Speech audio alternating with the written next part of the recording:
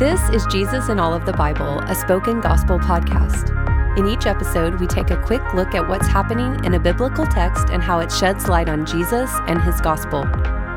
Let's jump in. Luke wants you to see Jesus' miracles and wrestle with the question, who is Jesus?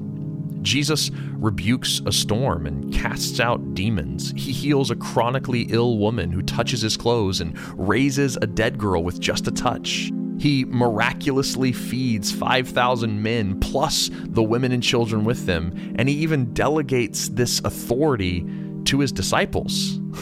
While King Herod wonders who Jesus could be, Peter says clearly that Jesus is the Christ, the Son of God. Jesus is the one prophesied in the Old Testament who will save Israel from their sins and proclaim good news to the poor. Peter recognizes Jesus as the true successor of King David, who will establish God's kingdom forever. God then confirms this divine identity on a mountain when a bright cloud engulfs Jesus and his disciples. Who is Jesus? The voice from the cloud proclaims, "This is my Son, my chosen one. Listen to him." While Jesus is the chosen one, his identity will only be validated through his death. Not only that, but anyone who wants to follow him must take up their cross and die too. The way we follow Jesus is by dying like Jesus. Luke then gives us 4 examples of the disciples trying to cling to life, power, or authority. They don't yet understand that following Jesus will cost them everything. So why is it good news that we have to lay down our lives to enter the kingdom of God? Why is it good news that we have to surrender everything we hold dear, pick up our cross, and die with Jesus if we want life? Well, the answer comes when we answer this question: who is Jesus?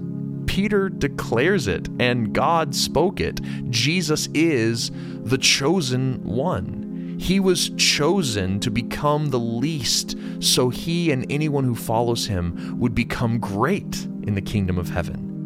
The disciples didn't understand this reality. They wanted to compete for greatness and rain down fire on God's enemies. But Jesus tells them that all the Old Testament prophets pointed forward to a far more sacrificial path.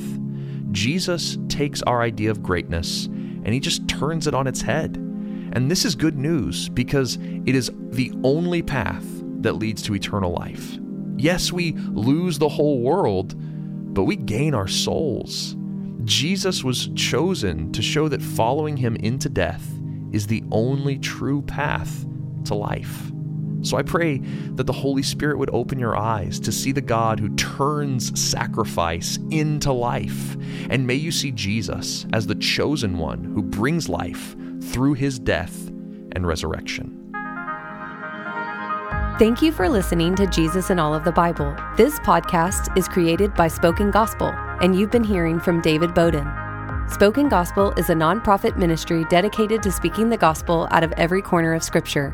To learn more about our mission and to view all of our free resources, visit spokengospel.com.